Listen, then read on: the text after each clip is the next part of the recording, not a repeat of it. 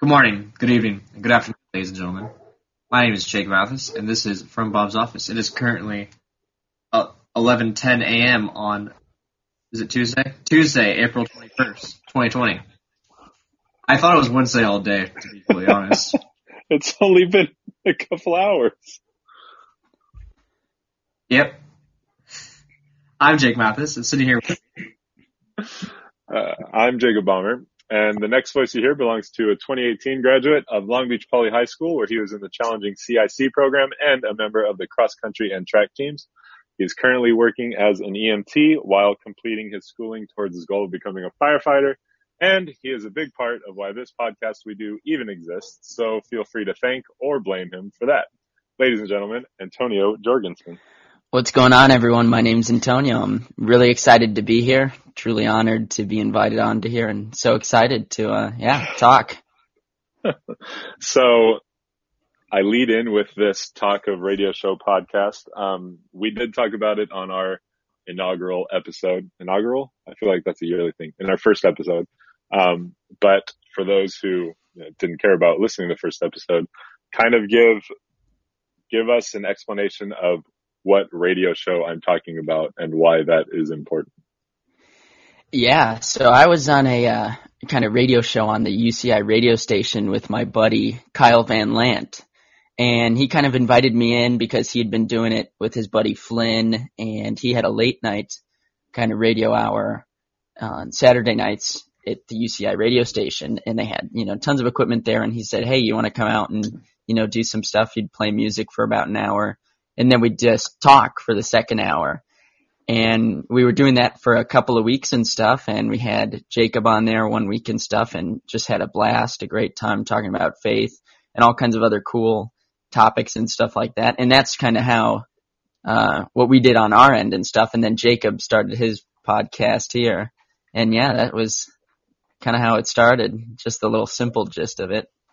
And Kyle had been doing the show for a while. Like, I know you weren't necessarily involved in every episode and weren't involved like the whole time, but he'd been doing it for a couple months, right? Oh yeah, I don't know exactly how long it was. I want to say maybe 6 months or something that he'd been doing it as a radio show. And I had no idea because he never posts about anything, and so there's no sense that he was doing that. And so I didn't know until you posted about it because you were on one particular Saturday with him. And I was at an Angel game when I saw your post. I was like, what the heck? Because you guys were on the radio live.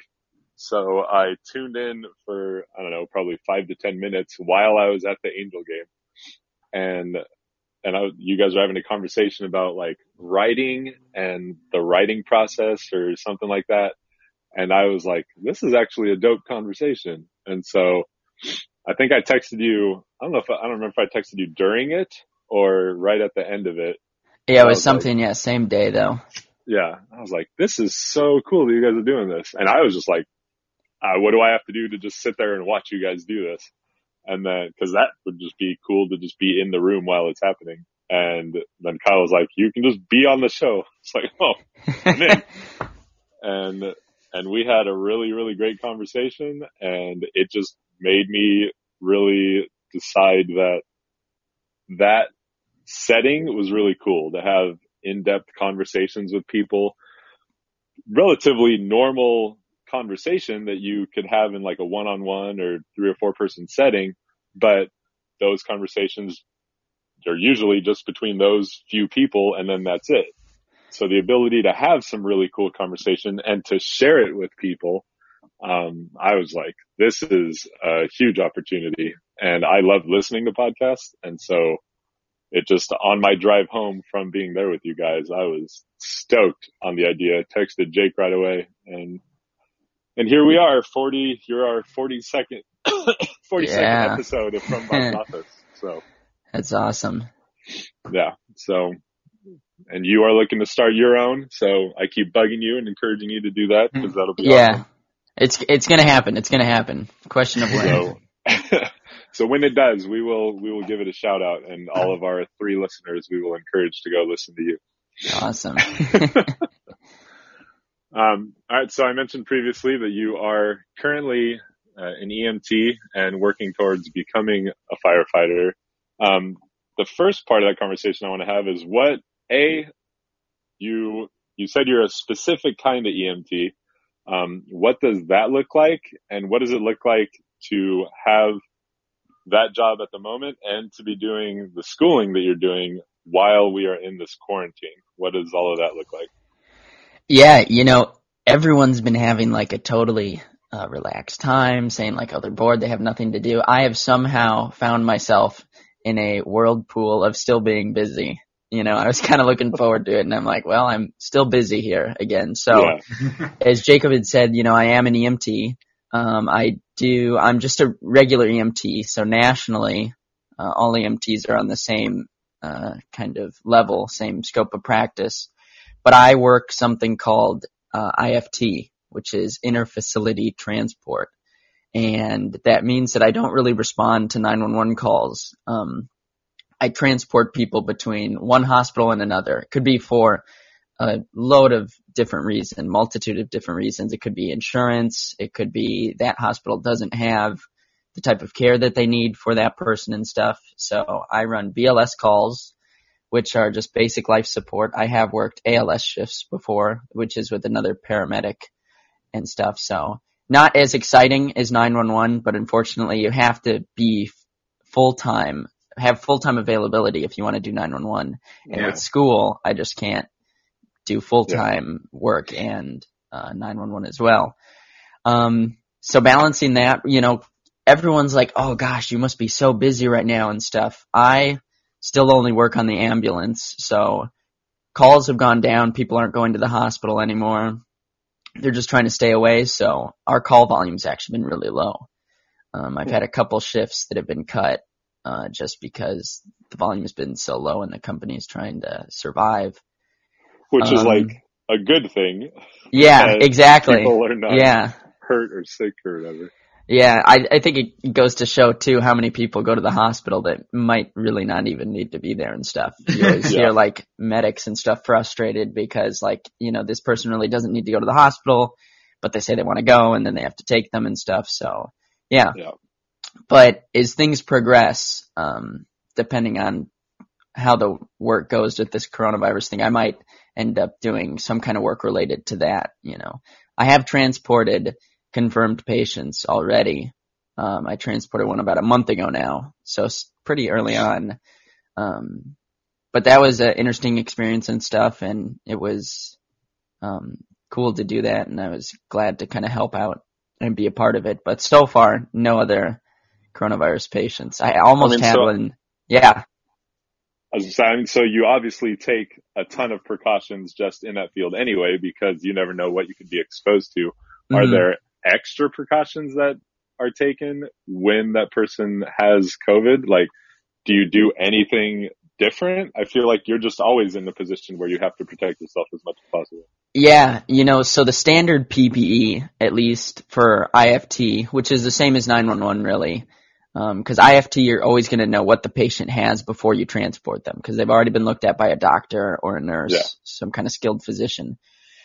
So our minimum PPE is gloves, non-latex gloves, and that's kind of usually pretty standard. It depends on what they have, though. So with like coronavirus, it's a droplet precaution, but we basically take airborne precaution. Well, we take droplet precaution, which is we wear a gown. Usually it's a disposable gown, not a hazmat suit. It's just a gown that covers your arms, your leg, kind of like cooking apron with arms, if you think about it. You've probably seen like pictures of them and stuff. Yeah. And we wear regular gloves as well that we do on assessment. We wear eye protection, so just some kind of goggles, and then an N95 mask, or at least a surgical mask. So yeah, I try to get an N95, but that's our minimum PPE, and usually, unfortunately, that's kind of the supplies and resources we have now. So that's, we're using kind of the minimum PPE. So that's what it looks like if you're transporting a patient. Yeah. So every patient that has kind of a different condition or whatever, you have different protocols based on whatever the condition is. Right. Yeah. I mean, if, I was doing 911 and I went up on a call that involved, some kind of car accident or something, obviously my PPE would include, a reflective vest, helmet, but I'd also want to wear my safety glasses as well, because any kind of blood splashing up into your eyes and stuff can be pretty bad and stuff. So any kind of thing that involves fluids, you usually want to wear the goggles as well. So yeah, it's pretty dynamic. It changes, from call to call. Yeah. So how long have you been doing that? I've been doing this since February, so pretty new, only a couple months here. So yeah, brand new to that. But I've been an EMT since June. So oh, wow. You go through a whole national registry process. You take a national test, you get your national card, and then at that point you're a nationally certified EMT. But I've been working for my current company since February. What company is that? It's PRN Ambulance. Yeah, so their station is out of Carson. That's where I go. They have 4 stations. They have one in Carson, Glendale, East LA, and North Hills, which is like the valley of Los Angeles. And that's where I started working because they had no shifts in Carson. Was it North Hills? Yeah, it was just terrible drive. But the COVID incident hit, and then suddenly my commute went down a lot. So I was doing that. And then I actually took my friend's shift who left. He works 911 now for McCormick Ambulance, and he left PRN Ambulance. And I was able to take over his shift at Carson, it's really nice. Instead of working from 4 p.m. to 2 a.m. on Fridays, I work from 12 in the afternoon to 11 at night now on Saturdays. So the hours are a little better. That's significantly better. Definitely. Yeah. Is the ambulance industry a competitive one? I feel like there's so many different ambulance companies. I don't even understand how that works in terms of like being profitable and who has what contracts. Like that's just weird to me. Yeah, it's an extremely profitable business. And to answer your first question about the kind of competitive market, we don't see that as EMTs, but behind the scenes, there's definitely lots of competition. My company, PRN Ambulance, had some of the best response times and stuff for the IFT and, moving patients between hospitals, that they secured a contract with Kaiser Hospitals in LA County. So We're the primary IFT for Kaiser. So it's huge. They really take pride in that there. And we're the biggest IFT company in all of LA County because of that. So does that come from them just making sure that they're only hiring like the best or the most qualified, or do they have like really good training? How does one company? I want to say it's almost luck, because a lot of these IFT companies, including mine, as long as you're an EMT, you're going to get a spot. I came in there. This is my first job. And, I had really no experience besides some of the other firefighting stuff that I might talk about later, which I think helped. But They really do hire anyone because they can't get enough EMTs really, because the turnover is so quick. People only work these jobs for 6 months to a year and then leave. So I don't think it's really at the hiring process. I think it's almost kind of luck, how big the company can make themselves, how many units they can have, how many EMTs they can afford to hire. Because, when they get the phone call from Kaiser, they need to have an ambulance free to pick up that patient. Mm-hmm. So a lot of other companies, I think, are too small to compete with them. So, yeah. So not necessarily the hiring. The training, they don't really train you to drive 100 miles per hour on the freeway to get there faster. That's not, there was none of that in my training at least. So, yeah, I think it's kind of luck and how big the company is. It kind of determines that. Got it. So kind of transitioning more towards the firefighting conversation, when did this become what you knew you wanted to do? Like, when did that passion start and why did it start? All right. So this is kind of a long story. I've always wanted to be a firefighter since I was a young kid. Since I saw my first fire truck up here in North Long Beach, Station 11, I was just totally that's exactly what I want to do. It's cool and stuff. And, I had seen some fires and stuff, not live ones, but, they were putting them out and finishing it Yeah. up in my neighborhood. And I was like, that's really what I want to do. And I was kind of gung-ho about that till about 5th grade. And then I was, kind of pretty studious and stuff in middle school. So I was thinking about maybe I want to do something science related, didn't really know. And, I was in high school, like thinking, what am I going to do? And then I started thinking about the firefighting things more. I saw, was watching some videos on YouTube, seeing things on Instagram and stuff. And I was like, why am I not pursuing this? Like, this is totally what I want to do and stuff. And it, sophomore year, when I was 16 is when I started to really think about it and really try to actively pursue it. Or was it junior year? I think it was junior year. Sorry. Junior year is when I really started to pursue it. I went to 2 fire museums and stuff, and I started volunteering at the Long Beach Firefighters Museum. And that's when I joined. Junior year is really when it took off. I joined the LA County Fire Explorer program. And then a year after that, when I was a senior, I joined Long Beach Search and Rescue. And I'm still a member of both of those units as well. They're temporarily shut down right now, but I'm still technically a member of both of them. And yeah, and that's, and I went to EMT school and all of that and just trying to build up the resume. So, yeah. So for those who don't know, explain what explorers and search and rescue are. Like what do they do? What are the differences? Yeah, so LA County Explorers, what I do is with the Los Angeles County Fire Department. People may or may not notice that the local fire engine or truck that shows up to your house is from a different department depending on where you live. So LA County has their own fire department, which basically covers any city in LA County that doesn't provide their own fire protection. LA County Fire Department is the second largest fire department in the United States when it comes to number of stations, not number of personnel. But yeah, they have a great exploring program, a great fire academy. And the Explorer program is a program for youth ages 15 to 21 who are interested in a career in the fire service. And you can join this program. The whole Explorer program is kind of getting a new face right now, but originally there were 22 posts, one for each battalion, which is a group of stations. A battalion is a group of stations. And there were 22 of these around the whole county. And there's about 173 fire stations in LA County Fire Department. It's changed. Don't quote me on that, please.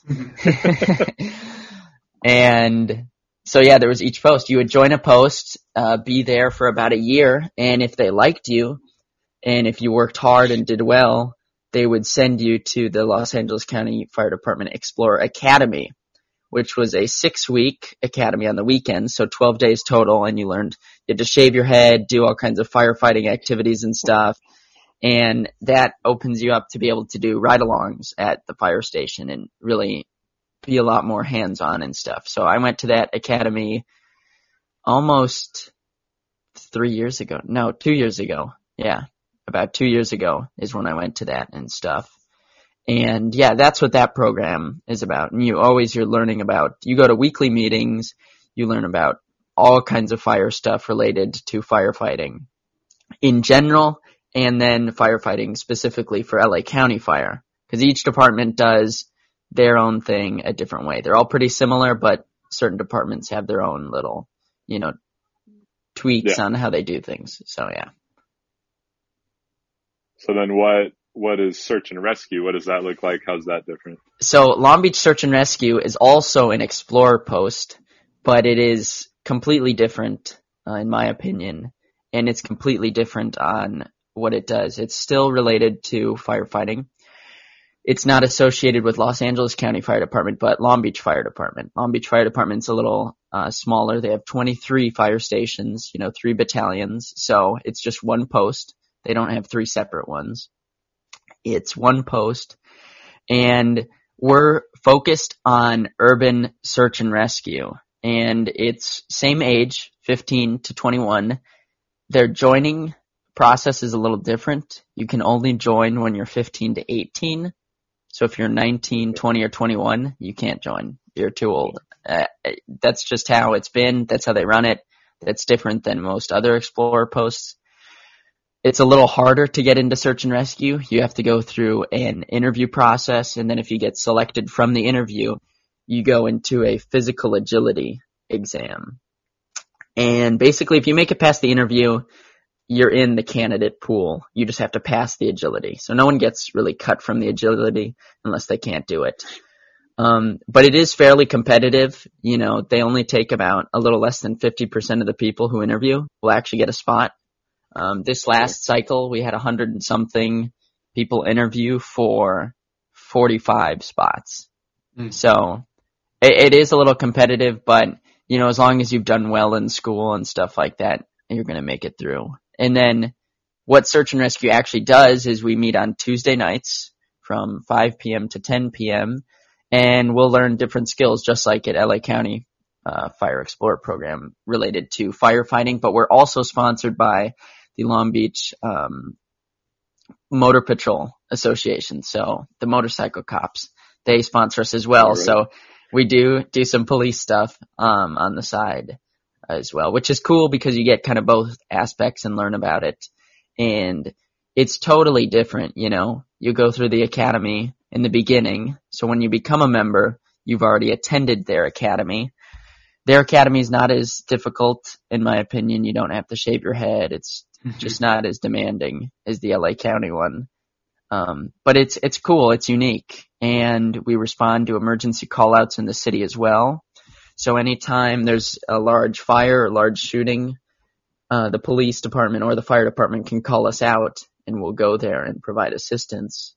And whatever that means, we call it assistance, but what it really means is bringing our food truck out and feeding people. That's kind of what it means in reality. Yeah, it feels pretty dicey to just like have 17-year-olds out on the scene and expect them to be taking part in serious stuff. Yeah, exactly. Yeah, so talking about kind of that food truck, we have 9 vehicles at Search and Rescue. And people always ask me this and kind of get confused at the call-outs. How I describe it is, we are an urban search and rescue team, but if someone's house collapsed right now in Long Beach, the fire department would respond because they have their own urban search and rescue team. We are kind of a Type 2 California Office of Emergency Services medium rescue team that's available as a resource for either tools and equipment or if there's a large earthquake. So meaning all the fire departments, all the big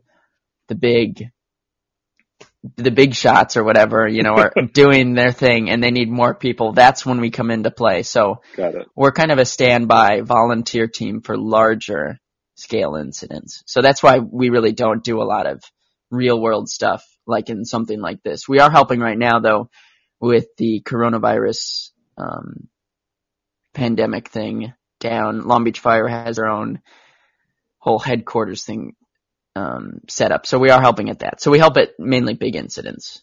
So yeah. Got it. So what part of the process are you at now, and what are the next steps for you to become like a hired working firefighter? Yeah. So the big question, you know, what are the next steps and stuff? And it kind of depends, you know, first of all, I don't know when I'm going to get hired. It could be the next year, it could be in 2 years, or it could be in 10 years. Yeah, I really have no clue. And there's a whole bunch of factors. The next step for me right now, at least, is to finish my degree. I might try to do some wildland firefighting in between my school years. You can get a summer job doing that. So I'm too late for this summer, and I kind of just learned about, you know, how good of an opportunity it is right now. So I might look after my junior year into doing that, because you need to apply like in November. Got it. To be able to secure a spot for the summer and stuff, at least being on a wildland crew. And that would be kind of the next step for me. But yeah, finishing degree in that. And hopefully after that, I should be able to get picked up. and stuff, but it's, who knows? Some people do that and then they don't get hired at all and stuff. And I don't think it'll come to that. I was the first person that I know of who decided to join 2 Explorer posts, as I had mentioned. Most people only do 1. And then after I did that, there's 2 other people who have done it, in the past 2 years who joined both LA County and Long Beach Search and Rescue. Just trying to beef up the resume because it gets more competitive every year and stuff. And there's private fire academies that I could go to as well if I want, but those take like 4 months and that wouldn't really work with my school schedule. I can't really do that and school. So that's going to be kind of my last resort. I could go to paramedic school as well, but paramedic school is pretty expensive. I have the experience that I need as an EMT to be able to apply and go to them, but it's starting off at like $10,000 just to go to paramedic school. And I've heard that finishing paramedic school, is a really good way to get hired quick, but then you get hired as a fire paramedic. Yeah. Kind of stuck in that role as opposed to exactly. Else, so. You're stuck in that role and you can't really say oh, I want to work on the truck. So for people who don't know the difference, in fire stations, they have a truck and an engine. The truck is the one with the big ladder that you see on the back.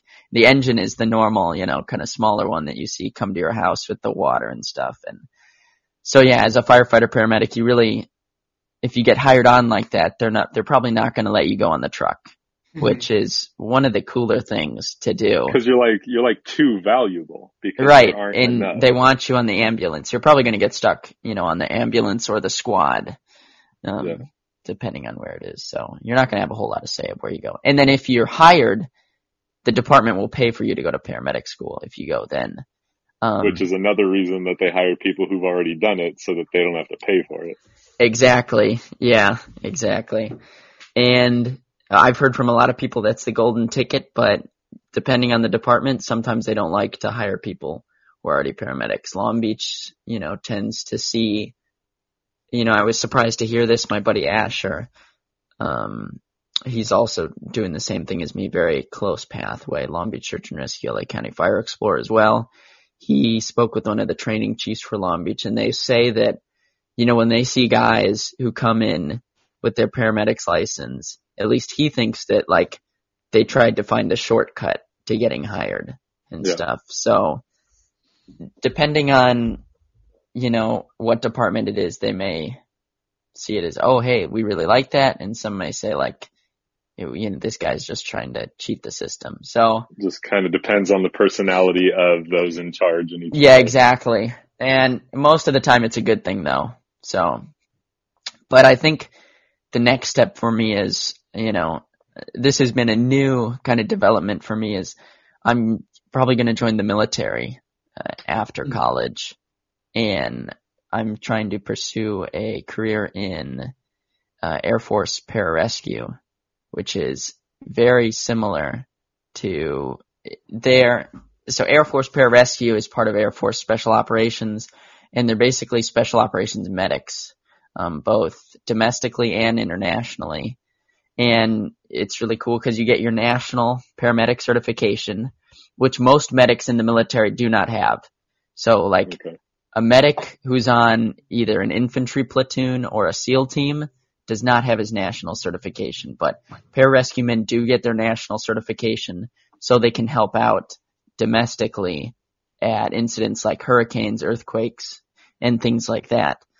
And it's a super cool job, and it's very competitive to get into though. They have an assessment and selection program, and only 10 to 20% of people who try out make it through. And it's very hair raising. They induce stress and stuff, and they used to have an indoctrination course where if you were still standing at the end, you made it, you became a PJ. But now it's assessment and selection. So now if you make it through that whole process, they can still say, hey, we don't want you, boot out the door. So that's a lot more intimidating, and it's going to take a lot of guts, I think, to join, because, you know, you sign a contract, so you're bound to doing, you know, 4 or 6 years, whatever it is. And if I don't become a PJ, I'm going to have to, you know, wrestle with that as like, well, you know, I could probably be a firefighter by now, but instead I'm doing this. And, you know, it's a very cool job. And, you know, I hope that I'm able to achieve that goal. And it was kind of faith in God that kind of brought me towards that as the next step. And when did that opportunity even present itself? You know, I had been interested in it, and, you know, you could see this, the Navy SEAL flag in the background. That's a Navy SEAL trident. I had been thinking for a while, like, I read a lot of leadership books and stuff like that, as Jacob knows, and a couple of them have been by Navy SEALs and stuff. And I was like, this is cool stuff, you know, I want to get into this and stuff. But it was more so of like, I couldn't like decide. I was like, man, I could be a firefighter, but like, I really want to do this, you know, to develop myself and to really become better and to do something much bigger than myself and to try to contribute and serve my country. And firefighters still do that, but I kept, you know, having this nagging feeling towards this. So I was thinking about it for a while and stuff. And this is only within like the past 7 or 8 months that this kind of popped into my mind. I had never really considered it as an option because my parents are pretty against it. They'd always said, like, don't join the military, it's a bad idea. But then I started meeting more and more people who enjoyed being in the military and enjoyed their experiences and stuff. And I was like, you know, this is really something I could do. And, you know, there was, you know, started following some pages. I'm with a group called SOCOM Athlete, which is a prep group for special operations, career fields and stuff. And yeah, you know, I was wrestling with this idea and stuff of like, is this something that I really want to do? And I had listened to a podcast with the owner of this current company that I'm a part of, SOCOM Athlete. And he was sharing his story about how he, you know, decided to go pararescue because he didn't know what he was going to do. His father, his name's Jason Sweet, his father was a pararescueman, and he was in college, didn't really know what he wanted to do. And he, you know, he's a big man of faith, and he prayed about it and, you know, said, hey, God, when I wake up in the morning, give me a phone call from my dad, you know, telling me what I need to do next. And sure enough, he woke up the next morning and there was a phone call from his dad that he had missed, and he called his dad back, and his dad said, hey, Jason, you know, there's someone I want to introduce you to down at the pararescue headquarters. And that's kind of how his journey started. And he became a pararescueman, and he's since out of that. And I was super inspired by that story. And, you know, I prayed really hard about it that night and was like, it sounds kind of corny and stuff. And I had, you know, total faith that God was going to answer, you know, my call. Cause I was like, gosh, do I want to like pursue potentially being a Navy SEAL? Do I want to be a PJ, or should I just stick to the firefighting thing? You know, is this just some buzz in the head that's trying to get me off the track? And yeah, I prayed really hard about it. I had faith, and I said, this is the corny part. I said, God, have the first thing on my Instagram feed tomorrow morning be what I'm going to do next. I was like, it's a shot in the dark. And I was like, because I follow firefighting pages, I follow some pararescue pages, and I follow some Navy SEAL pages as well. So I was like, God, you know, whatever's on the feed. Because I had, at this time, I didn't have any connection whatsoever to this community and stuff. So that was the only connection I had had. And when I opened up my phone that morning, I checked, and it was the first thing on my feed was a photo of the Alaska Air National Guard pararescue unit doing training in Alaska. And that's, you know, I was like, all right, I'm going to take this as a sign and say like, hey, I'm going to try to pursue this. So some people might say like, hey, that's not a sign at all, but you know, I think it is. It's a clever Instagram algorithm based on your previous. Yeah.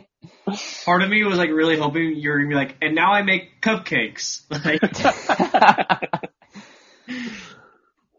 So, yeah, it could be chance or it couldn't, but, I don't think it's going to hurt me, to try to do this and stuff. And I'm really interested in that job as well and stuff. I still want to do firefighting. That's not off the table, to clarify. Yeah. So the pararescue thing is kind of a stepping stone, but a big stepping stone that's gonna.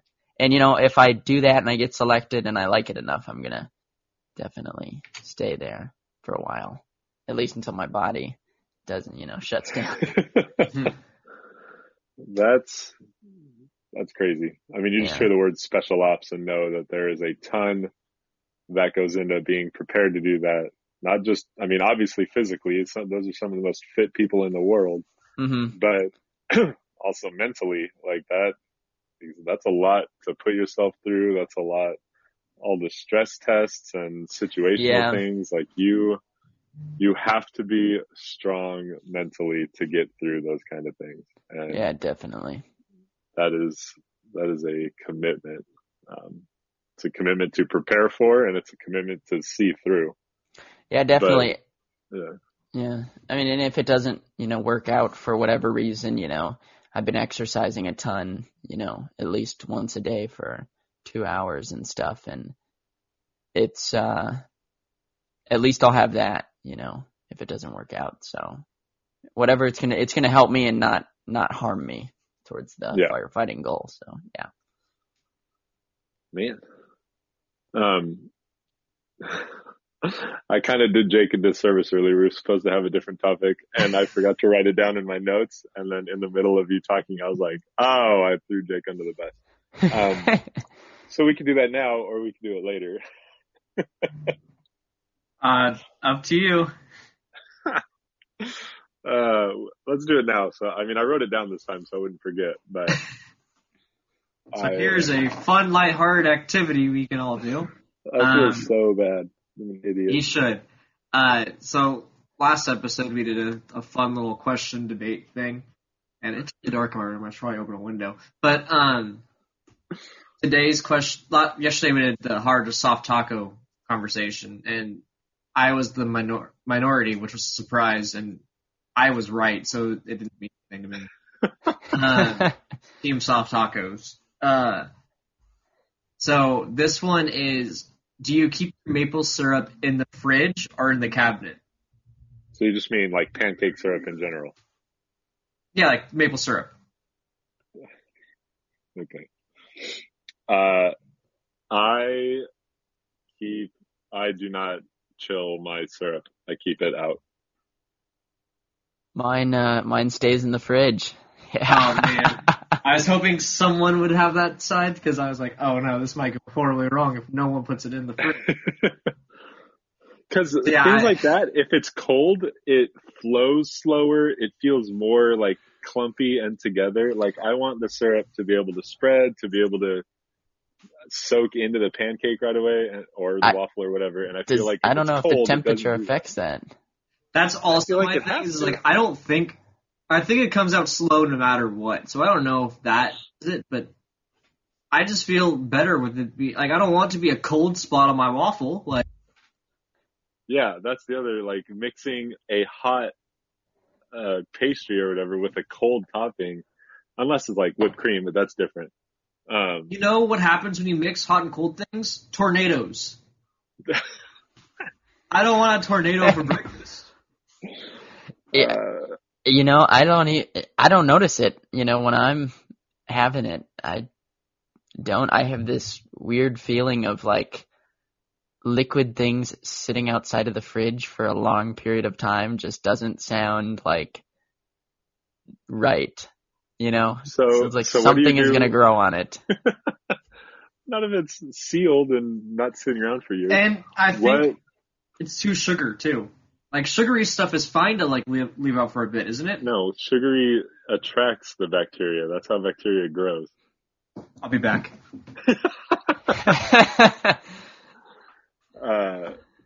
So what about, like, butter? Do you keep your butter out, or do you keep it in the fridge? In the fridge. In the fridge. That is one of my biggest pet peeves when my mom leaves butter out. Every time I see butter left out, I will throw it away. Nah, because like if you're gonna make toast, you don't want to have to sit there and wait for the butter to melt on the Microwave toast. it. I want to be able to spread it. Microwave it for like 10 seconds. You're gonna microwave the entire stick of butter out of the fridge and then put it back in the fridge after? Yeah. No. You Feel like You're not gonna, no, if you leave butter out, I will throw it away every time I see it. I feel like if you, It's a dairy product. Dairy cannot be outside of a controlled temperature for a long period of time. I have never had a negative bodily reaction to butter being out and easy to cut and spread. I think that you might just eat too much butter, that the butter doesn't have enough time I literally never eat butter. Like, I never even eat toast. But if I did, that's what I would want. I hate having to, like, scrape, because then you're tearing the bread apart while you're putting it on it. No. Babes have kind of started already. Waffles or pancakes? Waffles.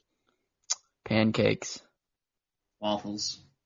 Definitely pancakes. You can have chocolate chip pancakes. You can have blueberry You pancakes. can have chocolate chip waffles. Oh, yeah. That's weird, Waffles, though. you put toppings, and they sit in. They have.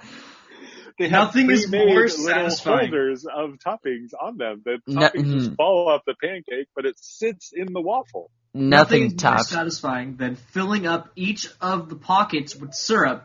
Yeah, and that's cutting the best it part. into little squares. If I only was eating it with syrup, I would. But because of the added ingredients, I have to say that pancakes are definitely better. You can't beat chocolate chip pancakes. Yeah, I feel if you make chocolate chip waffles, they're just getting smushed and stuff in there, and it's weird. It can't, like, you know? I mean, I lean French toast over either of those, but... Oh, yeah. I like French toast, but I feel like a waffle and a pancake are more everyday items than French toast. Yeah, French toast takes a little more work. Can you tell your French toast story? I can. So, I have a friend named Rory who, for whatever reason, missed a couple days of childhood simple baking instruction. And so in college, he lived with a group of our friends. There was, at that point, I think there was 6 or 7 of them in the house. And so people would just make food randomly. They'd ask who wanted some, whatever. So they had prepared the French toast mixture, because you got to do the eggs and whatever. And then you go about making it. Well, Rory had never made French toast before. So the mixture is sitting there on the counter. Rory takes bread, he puts it in the toaster and makes toast, and then he dips it in the batter and just eats it. And he was confronted about this and didn't think he'd done anything wrong. And he was quickly shown the error of his ways. But that's one of my favorite stories about That's Rory. great. That's great. So for those listening, dip it and then cook it. It's raw egg. You got to cook the raw egg. Yeah. A cooking class in like 8th grade, and that was like the first thing they taught us is never eat raw eggs. I don't remember learning to cook anything in my home ec class. I remember learning how to sew and making an apron, and that's like the one and only time I've ever gotten an F on an actual project. My apron was hot trash. We cooked for like 3 weeks, and we did we all submitted a recipe, and they chose my recipe for piece of chicken, and so that I did my recipe out in front of the class, and then we did that, and then we repaired a car for 3 weeks, and then he taught us accounting for 3 weeks, and it was terrible. Accounting? In 8th grade, he attempted to teach us how to do our taxes and stuff like that, and me and my friends are so when do we fix the car and cook? What did the car fixing look like? Now, was that on a jack or anything, or what? It was just he bought this really old nice Corvette, and he just parked it in the parking lot of our school, and he would do the work on the car, but show us how to do it pretty much, and it wasn't even I don't think I learned anything other than change a spark plug, which I don't think I could do now. He That's told us pretty how clever to on him. He told us how to change a tire and stuff like that, which I could do that easily. But he didn't really teach us like anything like too hard, but it was all pretty much basic stuff. And I Pretty think smart on him to use his paid teaching time to restore his car. he was also the principal, Instead of so it's having to like do it he could ourselves. do whatever he wanted. Yes, yeah. Two As the birds with principal, one he stone. kind of just did his own thing. Could just work on your car all day and say that, oh, I'm teaching my students how Yeah. to work on cars. But we made breakfast in that class, we made lunch, and we made dinner. I was dinner with a cheese and chicken, and then we made a dessert. And desserts, I just remember going terribly wrong because I just remember cake batter everywhere. I didn't realize your Cheez-It chicken was that old of a recipe. We've been making it since I was in like 4th grade. It's basically breaded chicken, but it's breaded with Cheez-Its. That sounds actually really good. It's by far my favorite thing. It's so good. It's pretty Wow. good. I forgot Okay. you had it. Yeah, you made it for us. I'll do it again. All right, back to real conversation. I need to, from now on, I'm going to make sure I put that in my notes. Because I was like, I'll remember, and then I didn't, and I'm dumb. I gotta start doing research for the next one. So you mentioned reading leadership books and stuff, and so we did. I wanted to ask, how did the topic, not everybody is super stoked on the idea of leadership. Like, we all acknowledge that it's important, but we don't all necessarily spend a lot of time studying it, figuring out what makes good leaders, trying to implement those things into our own lives. We just know that there are people in our lives who, like, you seem to be a good leader, I'm going to follow you. Or we do that subconsciously. We just instantly attach to them. So what is it about the idea of leadership that has drawn you in so much? And I'll ask other questions later. But like, yeah, what is it something that happened recently? Is it something you've been thinking about for a long time? How has the idea of leadership all of a sudden become such an instrumental part of your life? Yeah, I didn't really get into it until about like the last year or so.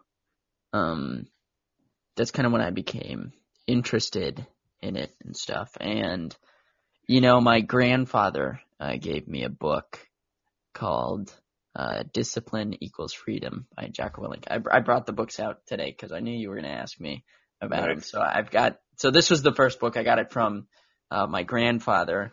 And, I had read it here and there, and then I kind of, read it some more and did some more research on the author. He's a retired Navy SEAL from SEAL Team 3, and he had some other books. This one, Discipline Equals Freedom was more about yourself and self-improvement, but I saw he had some other leadership books, and he had one that had just come out called The Dichotomy of Leadership. And I don't have that one with me. I lent it to a friend, but I decided to order the book, and just out of curiosity to see, if I was going to like this and stuff. And I read it, and I've like never read a book so fast. I ate it up. I like loved it. And I don't really know to say like, oh, this is like why I liked it. It was just like everything was interesting, and everything was like, wow, this makes sense. If I do this, like that's what good leaders do and stuff. And that's kind of what was the catalyst for, starting to read the leadership books. And as I've told Jacob in the past, the laundry list of leadership books to read just keeps increasing. I'm like, oh, I'm going to be able to read these in the next 6 months. And it's like, no, I've got like 20 books on the list now that I've got to read. But that's how that started. And, I don't think I can pinpoint it to one thing as saying like, that's why, but I'm just really interested in how to lead people because I haven't been in an extremely like important leadership role yet, not, a leader at a company or something like that, or in the military or even in firefighting, but I just want to be as most prepared, have the most tools in my arsenal for when I get there. Cause I think that's a big fear of like being a bad leader and stuff, because that can lead to a lot of problems and stuff, especially in the kind of the line of work that I want to get into. So, yeah.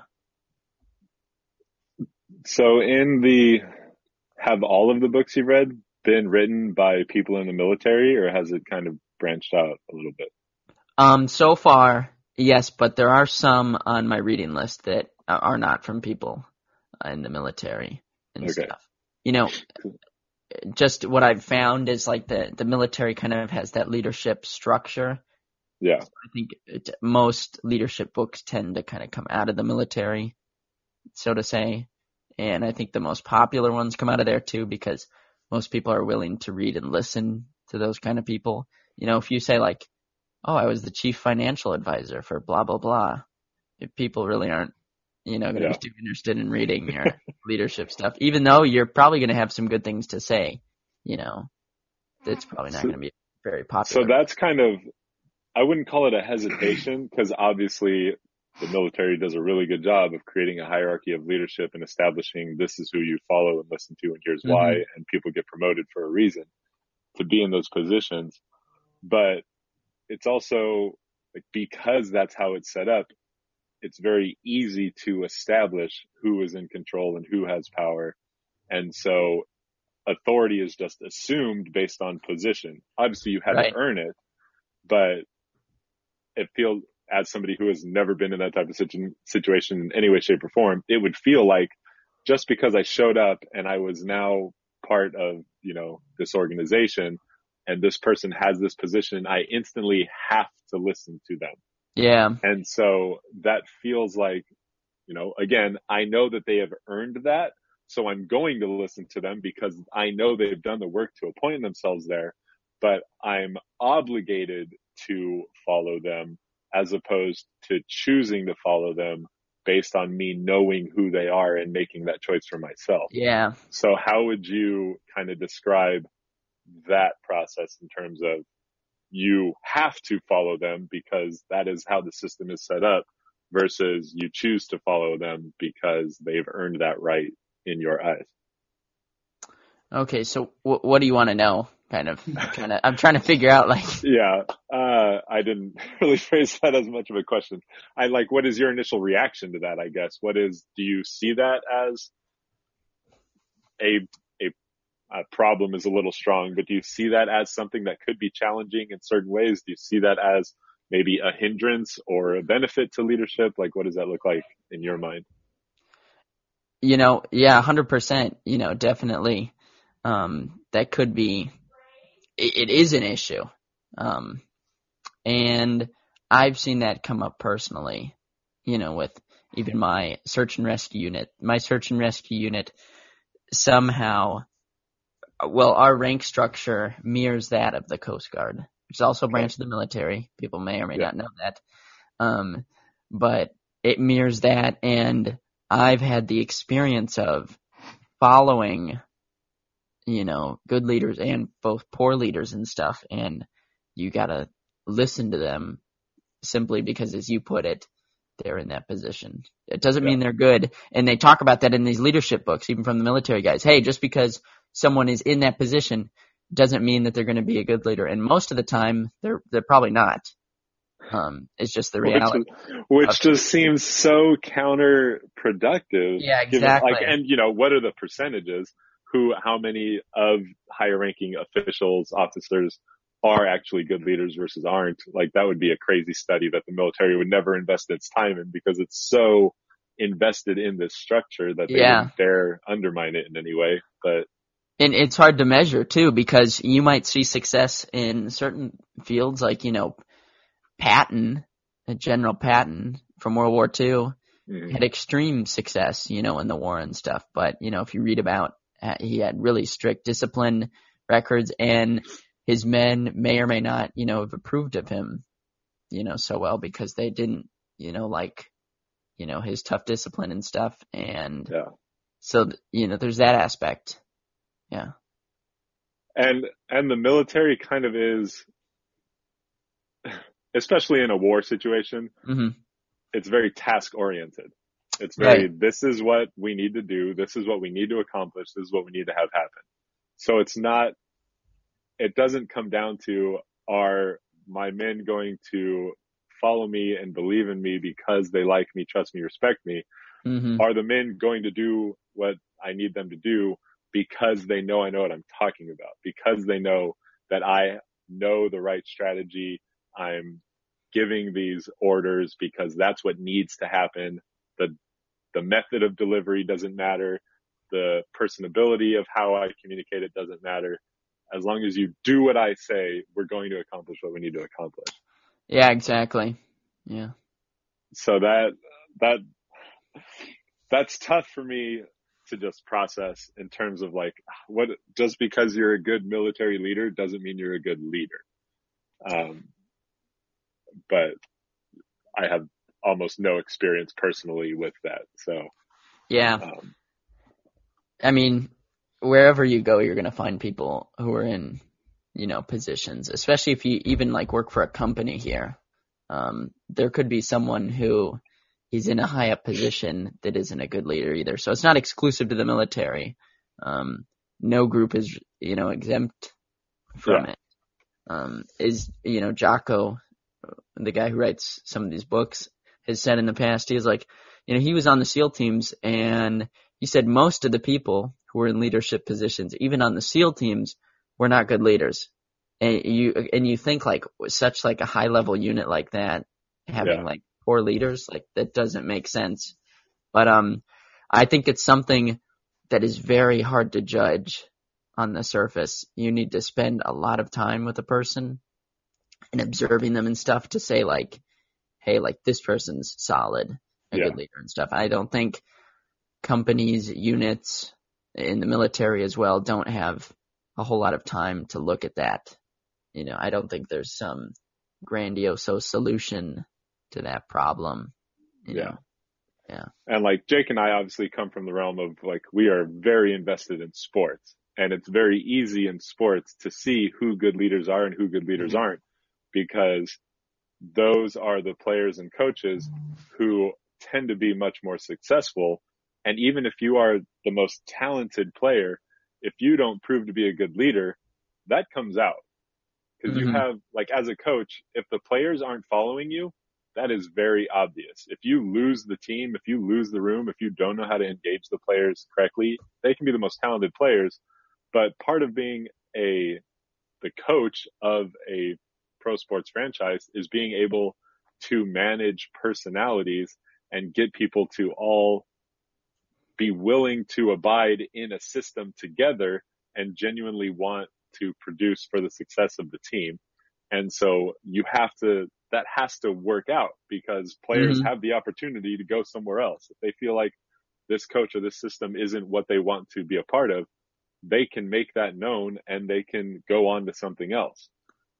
Whereas in other organizations, it's not as easy to do that. Yeah. And just as a player, as a team captain or something, some of the most talented players ever were people that other players hated to play with, that they didn't want any part of. And you can hate players, you can hate coaches, and still be willing to accept their leadership. Nobody likes Bill Belichick, the Patriots coach, but people are willing to go into that setting because they know that he has a system in place that everyone is abiding in, that he is going to get the most out of every single player, and that it is going to work and be successful. And you can't argue that, because 20 years later, they are still they are probably the most successful franchise over the course of 20 years in the history of pro sports. To do what they did in football is insane. And they did it with what most people would consider not the best players at any given time.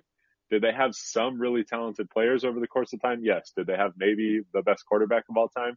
Yes, that can be argued, as Jake gets upset in his head. But you would look at the players that they brought in, you wouldn't think, oh, these are phenomenal players that are instantly making this team better. Or they would have really good players and they would let them leave, and you would think, why are they letting a really good player leave? Well, it's because the system they established under him, everyone is willing to accept this is how this works. We're all part of the system. We're all accepting this form of leadership from him. Even if we don't like him, players are choosing to come there. Players are choosing to be a part of that organization, knowing that he is going to get the most out of those players for that system, for the success of the team. And so I rambled there, but like for me, that is a sign of good leadership in the same way that a lot of college coaches, specifically basketball, but football too, they are recruiting. They are going into the homes of athletes, going to their families saying, I want your player to be on my team. I am going to take care of them. I am going to turn them into a phenomenal athlete and a phenomenal person. And that is how you sell players on coming to the school. Because, the parents are in those conversations. The parents aren't going to send their child to some random person that they don't trust to lead their child properly, to be not just a great athlete, but to be a great person. And you hear all these stories of particularly young men who come back and say that their college coach was probably the most important person in their life outside of their parents because of that shaping time, because of how they treated them as an individual in getting them to the next step of life as an athlete and as a person. And that really, the number of books and stuff written by coaches on leadership. I mean, I default to John Wooden all the time, and I don't know if you've gotten around to reading any John Wooden books, but if they're not on your list, they need to be. But I mean, that's just easy for me to reference because that's my sphere of sports, of watching sports, of knowing this coach is awesome. Like I would love to play for that coach if I were in that position, or this player really leads his team. Because you can look at players like Jordan, Kobe, and LeBron. They all led differently, but they all drove their teams to success in slightly different ways. And that's because of who they were and the people being willing to join up with them and follow their lead in that way. And sometimes players aren't sure what they're in for. Somebody like Dwight Howard joins the Lakers and can't handle Kobe Bryant yelling at him all the time, and it doesn't work out and he's got to go. Some people are willing to step into that and some people are not. But I think success is a major mark of leadership, but it shouldn't be the primary goal. The ends don't always justify the means. Right. There is bigger picture than just results-based things. So I didn't really have a jumping off point any further than that.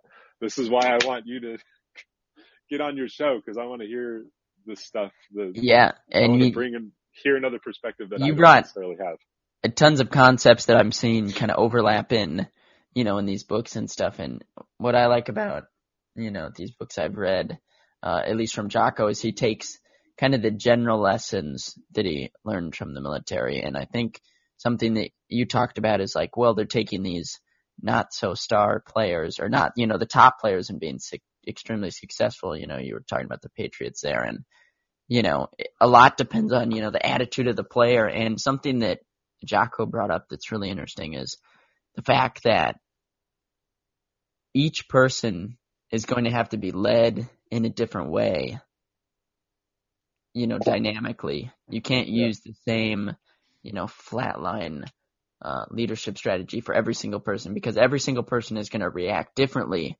to how you are leading your team. And you need to make fine-tuned adjustments to how you're leading certain people.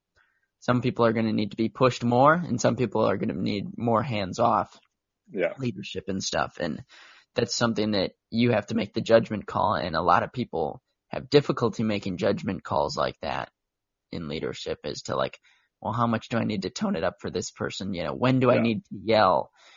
When is it proper to yell? You can't yell all the time, because all your players on your team are just going to be totally scared of you and not talk to you when issues are coming up on the team. Because as a leader, you're probably not going to know everything that's going on the team and stuff. So you need to be able to be approachable as well and stuff. But one of my favorite examples of that idea is each person requires a different form of leadership bestowed upon them. Is this in Remember the Titans, the movie? Yeah. When specifically Petey, because we all know hold on that ball, Petey. But Coach Boone would just yell at Petey all the time, and every time he yelled at Petey reacted negatively to it. And one of the other coaches would go over, Coach Yost would go over and, have a different method of like talking to him and stuff. And Petey says, I can't do it when he's yelling at me. I can't step up to that. Like that hurts. That, makes me worse when I get yelled at. Mm-hmm. And I was like, dang, that is true. Like yelling at certain players really motivates them and gets them angry and they go out and they play better, and yelling at some players really just crushes their spirit and takes them out of the game. And so, I mean, that movie came out like 1999. So I was a freshman in high school, I think, when I saw it, maybe a sophomore in high school when I saw it.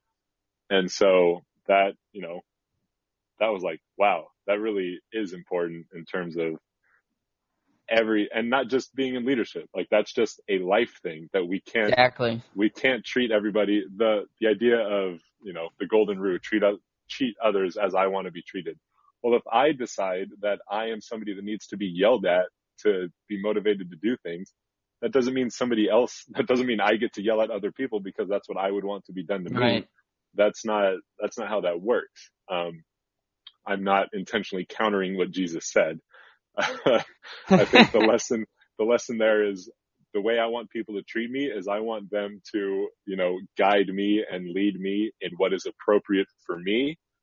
And as a result, I should guide and lead people in what is appropriate for them. And I think that's a really important idea is as leaders, like that is one of the tasks and responsibilities of being a leader is being cognizant of who it is that is following you and what is the best way to administer to them. What is the best way to get them to see their full potential and push them in that way. And if you have 100 people under you, that is 100 different ways that you have to go about being a leader.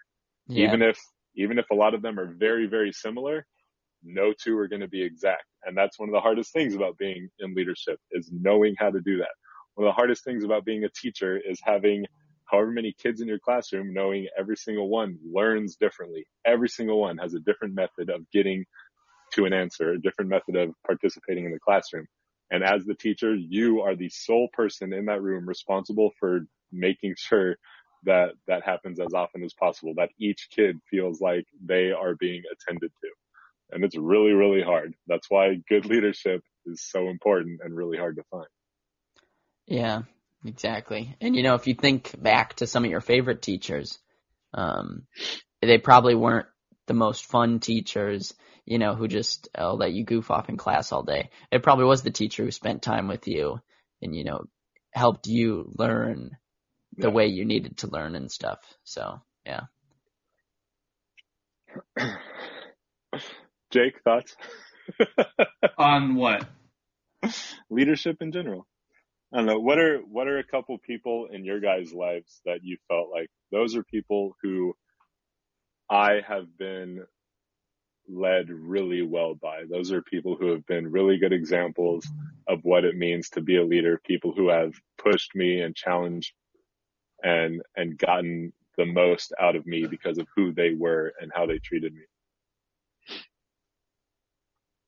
Well, I feel like you are one of them for me. Cindy Stone is also another one kind of like that.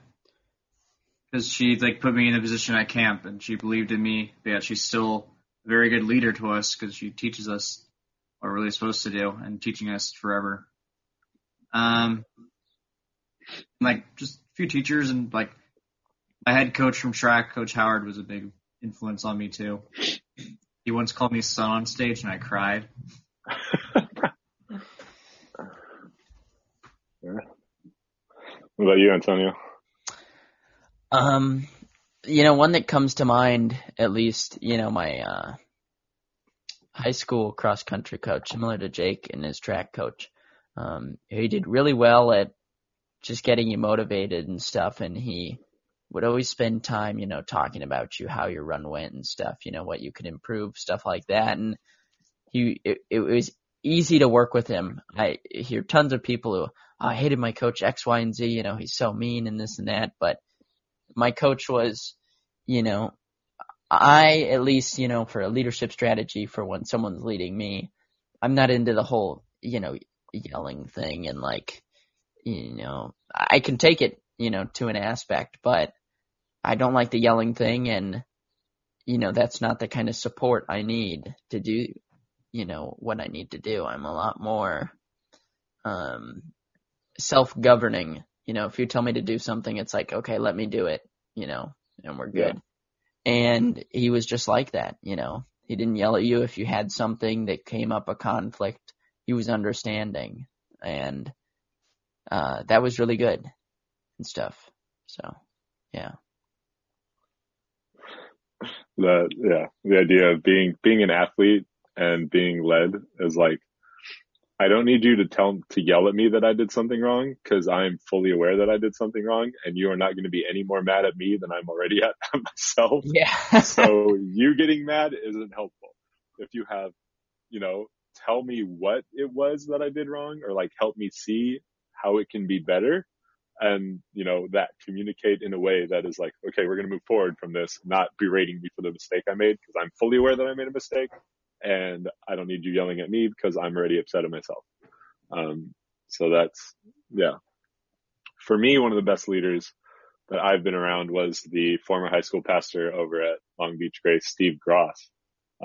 He was the first person that I ever, I guess you could say, mentored under, like somebody where I was in a position under somebody else where I looked up to him and what he did and really valued that and watched how he just did things, the way he communicated with staff, the way he treated his family, the way he was intentional with students, the way he was intentional with leaders, checking in, setting a hard line on certain things, but being willing to be fun and creative in other ways, like having the full range of allowing people to fully be themselves, while also, reining it in when necessary and pointing in a certain direction when necessary. He's the reason that I'm even in youth ministry. He's the reason that I've had any of the positions I've had, was because watching him do what he did really made me want to be like that. And then I can point to a couple like father figures, Bob Tyler, Chris Turner, as people who are insanely hardworking professionals who do anything for their family, and their number one goal is to support and provide for their family at all costs. And so while they are insanely good at what they do professionally, their role as husbands and fathers, from what I've seen and what I've gotten to experience, and the way that they lead their families through really good, awesome times and through really tough, hard times, has been incredible. So, those are some of the people that have really stood out in that way for me. So it's important, if you're listening to this, like, think about those people in your life. Who are the people in your life that are inspiring you, that are leading you, that you want to be like? We should be looking to our leaders and wanting to be like them. We should be wanting to do what they do. That's why Paul writes in all his letters, like, he frequently writes, imitate me as I imitate Christ. Watch how I live my life. Watch how the spiritual leaders in your life live, and do what they do, because that's how we become better versions of ourselves. We don't need to be exactly like them in every shape and form, but in the ways that you see them being productive members of society, being productive family members, being really good professionals at what they do, mimic those things. That's why we have leaders, so that we can see how they act and follow in those footsteps. So, that's a challenge to all of you who are listening, however many that may be. So we've mentioned faith has come up a lot, and that's a big part of what we do. So we are interested in that aspect of your life. Kind of give us a rundown. What does your faith journey look like from an early age to now? What has, yeah. Yeah. So I grew up initially, basically Roman Catholic. I was baptized, all that, Roman Catholic, all that. That's where my mother came from. My mother went to Catholic school. She had a strong Catholic background, but my parents separated when I was about 5, and my dad's Lutheran, so a little different, a little more on the Protestant side there. and I would go to church with him, and then I'd go to church with my mom. So I had both sides of the coin. I didn't even know there was a difference back then. I was just like, oh, okay, we're going to church. Yeah. But I kind of fell out of it. I want to say like late middle school, early high school. Wasn't interested in it. Didn't even think about it at all. Wasn't on the table and stuff. And it's my current girlfriend, Joy, who kind of like woke me up. And then I was like, oh, why am I not, really invested in this? Why am I not, going to church, getting involved, that kind of thing. And it was also at the same time, Kyle Van Lant, which is very ironic. Kyle Van Lant, who was like, hey man, come to Embody Youth Group, over here at Grace Brethren. And I was like, all right, sure. I'll go. He invited me. I went to, the all-nighter.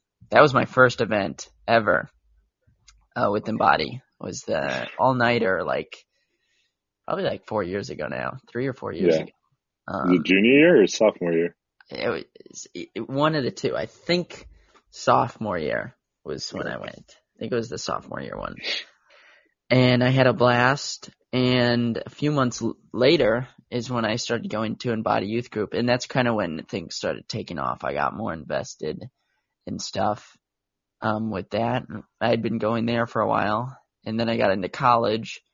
And then I started going to Seacoast Grace, which is a church over in Cyprus, because my girlfriend was going there. So I was like, okay, I'll go, to the young adult services there. And then she moved out. She went to Whittier, and I kind of stayed there.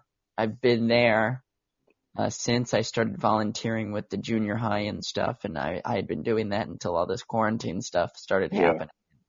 I haven't been doing much, on the volunteer side there. Because there's not much to do, really. And yeah, so that's kind of where I am right now, with that. And I've started to, just before the quarantine thing, I had started to go back, to Grace on Sunday mornings and stuff with my family. But now, no, because there is no church service in the morning on Sundays, So what has church, quote unquote, look like for you while all this is going on? Are you watching live streams? Are you a part of any calls and studies or whatever? What does that look like? Not much. I've watched one of the live streams at Seacoast. They just did their first one last week on Sunday. I wasn't there for that one, but I did. I watched the Easter service at Grace. They did an Easter thing for Grace online, so I watched that with my family. But no, it's kind of just been more personal stuff during this quarantine. I haven't really done too much of the live sessions, and no one's, as far as I know, the whole junior high volunteering that I was doing has kind of been dead.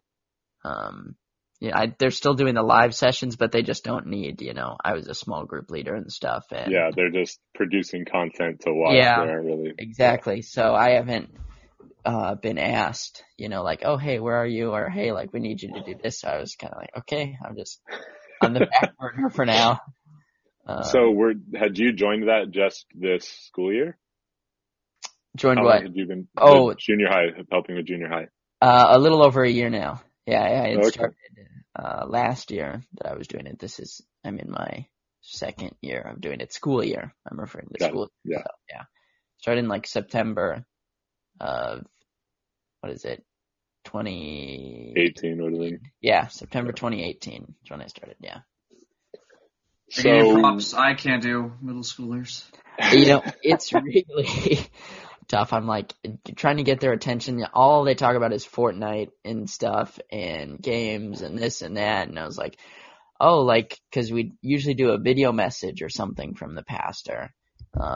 Because I volunteer on Saturday nights. They have 2 services on Sundays and 1 on Saturday night. And the junior high pastor at Seacoast usually goes to the service on Saturday night. So they show a video message and the kids will watch that. Then we'll break out into small groups.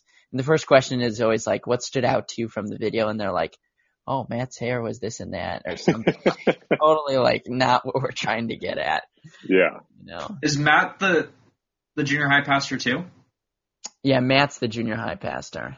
Matt Sam, I don't, his last name's hard to pronounce. Like, Yep. Cianfrani, I think. Yeah.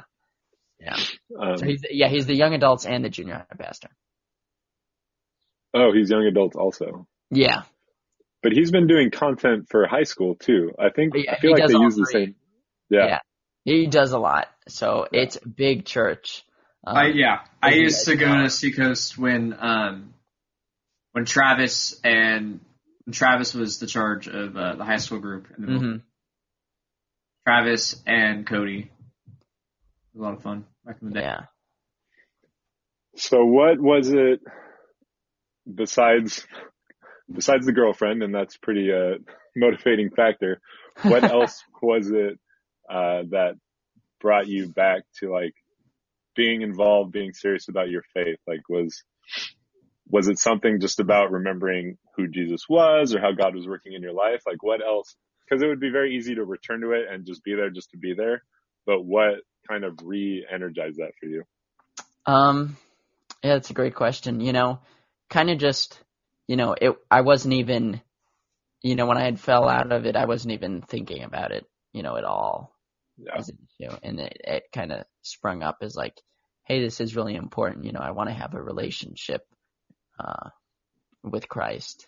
And that kind of solidified me going to it. And I said, like, you know, this is important for my spiritual growth to go and volunteer, help out, to invest more time in it. And it was just, you know, for me, you know, just reading the word of just, you know, the disciples and everything that they observed and stuff and everything Jesus did, it's like, you know, it's so powerful. And, you know, hearing those messages and stuff. So what are a couple things specifically about Jesus that really draw you to him?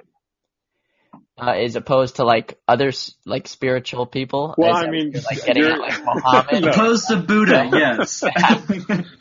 No, like as we read about Jesus, there are certain aspects of his character, the things he does, the things he says that we all like kind of individually relate to or that stand out more to us based on our own personality.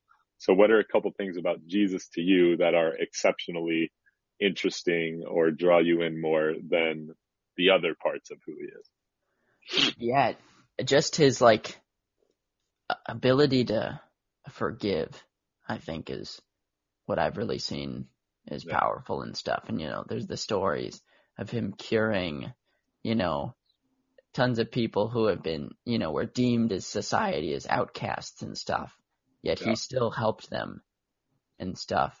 And just his ability to, you know, forgive all their sins up to that point and stuff is just like, that's been so powerful because, you know, us as humans, sometimes, you know, we can hold on to a grudge, as I'm sure we all know and stuff. And it's just like, he just let go. And it was like, how, you know, well, how are you not angry at these people for doing these things and stuff? And his just unconditional love for us and like that, you know, sacrifice, you know, being crucified on the cross is so powerful. And just like how much he cared or cares, you know, about us is insane to me. You know, it's incomprehensible, you know, the amount he cared about everyone. And it's like, how do you even begin to do that in your own life? Like, how can you care about everyone, forgiving all these people, being so understanding and loving and stuff? And, you know, even from a leadership standpoint, he was like the ultimate, he had like the right thing to say and knew everything at the right point in time. Like, even if it was super confusing. Exactly. It was just like, wow, how did he, it's like, how do you not believe that, you know, he is part of God, you know, when you hear he was so perfect, That's just amazing to me. It blows my mind. That's one of my favorite books ever is Mere Christianity by C.S. Lewis. And there's the kind of purpose of Mere Christianity. C.S. Lewis did a few radio shows, I think in the 40s. And so this book is basically a transcript of those radio shows and just these different topics. And so he talks about the book itself is split up into 4 books. Book 1, Right and Wrong as a Clue to the Meaning of the Universe. Book 2, What Christians Believe. Book 3, Christian Behavior. Book 4, Beyond Personality, goes into other stuff. So they're each very topical conversations in regards to who is this person we believe to be Jesus? Who is God? Where do these ideas come from? And there's, at the end of one of the chapters, the most important sentence regarding faith that I've ever read in my life is, I want to find it and read it correctly, but I don't know that I'm going to find it right away. But it's the idea that there are only 2 ways to think about Jesus. Based on everything we know about him, based on everything he has said, there are only two ways. And so here, I found the paragraph. He says, I'm trying here to prevent anyone saying the really foolish thing that people often say about him. I'm ready to accept Jesus as a great moral teacher, but I don't accept his claim to be God. That is the one thing we must not say. A man who was merely a man and said the sort of things Jesus said would not be a great moral teacher. He would either be a lunatic on a level with the man who says he is a poached egg, or else he would be the devil of hell. You must make your choice. Either this man was and is the Son of God, or else a madman or something worse. You can shut him up for a fool, you can spit at him and kill him as a demon, or you can fall at his feet and call him Lord and God. But let us not come with any patronizing nonsense about his being a great human teacher. He has not left that open to us. He did not intend to. That was the most shaping description of Jesus I've ever heard in my life. Either he is who he says he was, or he's a lunatic. Yeah. And there's, similar phrase to that. You always hear people like, oh, I don't believe that, but he was a good guy and stuff. And it's like, well, like from your definition, he's a filthy liar if you don't think like he totally lied and like deceived all these people and stuff, and you like think that he was good and stuff. So yeah. So kind of, I don't know if that helped out. So the next question kind of might have a similar answer, but what is it, or based on what I just read, I've probably read that 4 times. What is it about God that makes you know that this is truth? Like, why are you sure that you believe that God is real and that is the real truth that exists? Yeah, I mean, beyond the aspect of like faith and trust, for me, what's really solidified it was, the disciples. For me, if you look at their accounts and how it did, during the time he was alive, they were, they followed him, but they were afraid, and, some denied him, as but after the fact, after he rose from the dead and they had all seen that and experienced that, they all died terrible deaths, standing up for Jesus, saying like, this is true, this is what we saw and stuff. And someone wouldn't do that, if they didn't see the great things that actually had happened and him rising from the dead. So for me, that's how I know that it's true and that the word is real and Jesus is who he actually said who he was to be, and he's not some lying lunatic running around in the desert, Yeah. 2,000 years ago. So for me, that's it. Just the accounts of the disciples and how they their mindset and personality totally changed, after the crucifixion. Yeah. Who are a couple people, either in your life personally or in the world, bigger picture, who you really look up to as like solid Christian leaders, people who've like influenced your faith a lot and helped you move forward in growing as a believer? Yeah, definitely.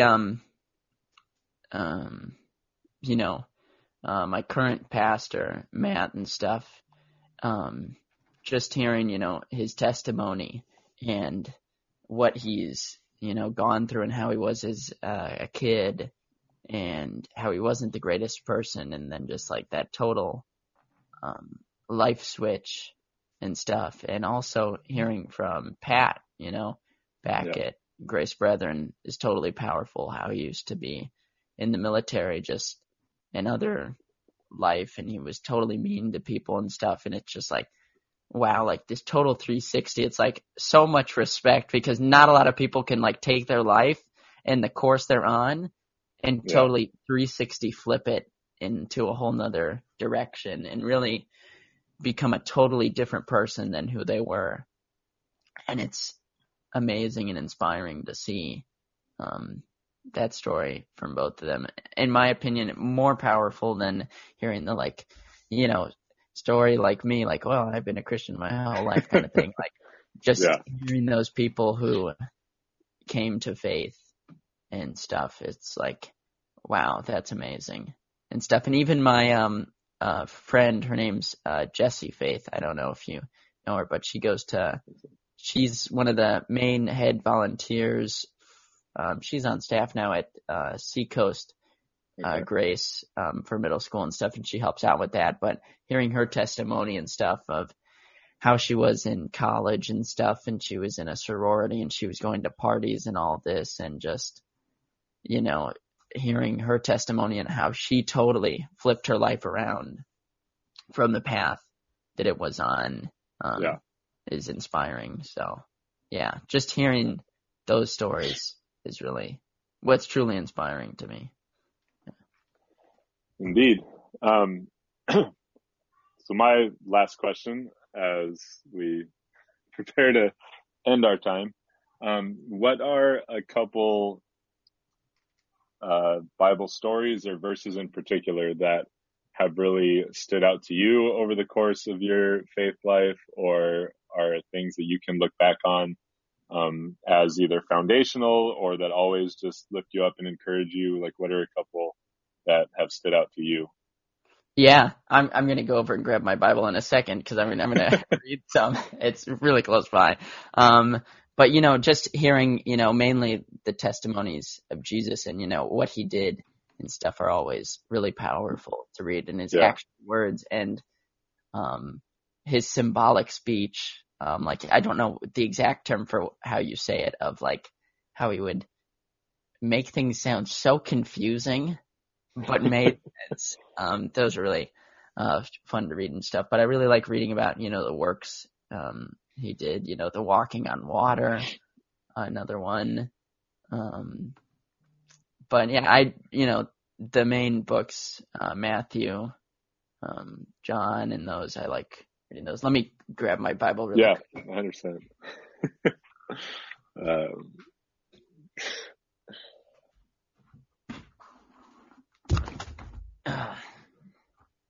But as I was saying, those, and one that I've been reading recently that I go back to fairly often and stuff. I got to make sure I get the right bookmark here. There we go. It's in Philippians 4, and I kind of go back to this, if I'm ever stressed with anything at all, whether it's school or something new that I'm about to do. And it's Philippians chapter 4, verses 4 through 9, and it's rejoice in the Lord always. I shall say it again, rejoice. Your kindness should be known to all. The Lord is near. Have no anxiety at all, but in everything make your requests known to God. Then the peace of God that surpasses all understanding will guard your hearts and minds in Christ Jesus.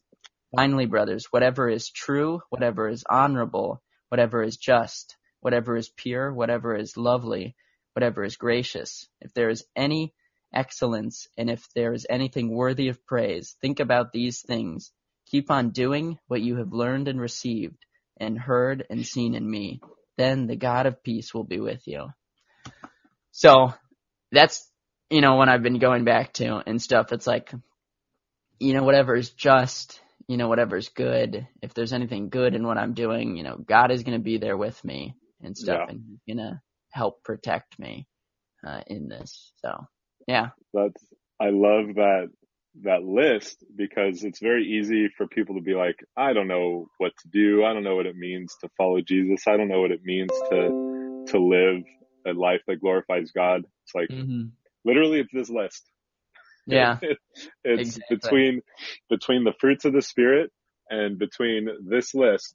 If those are the things you're doing, if you are focusing on having self-control and being patient and doing those things, and if you are keeping your thoughts on what is holy and right and just, that's a pretty good pathway into what it looked like. That's who Jesus was. Those are all things that Jesus did and acted and said. And if we are trying to mimic Jesus as much as possible, those things, if you had to really cut it down into this is what it looks like, those two lists alone are a really good starting point. So yeah, exactly. And not even to mention the first part of what you read and talking about just how God's wisdom is all we need. Like leaning on Him in that way is really, really cool. So thanks for sharing those words. Yeah, my pleasure. Jake, did you have anything else to ask or do here at the end? I wanted to. No, I don't need to say that. I like how you, as if I don't put you on the spot at the end of pretty much every episode. It's not like I'm just like, I just judge if I want to say it out loud or not, kind of what I was thinking, but it's all fine. All right. Well, Antonio, thank you very much for making time and being on the show. Yeah, thank you so much for having me. I really appreciate it.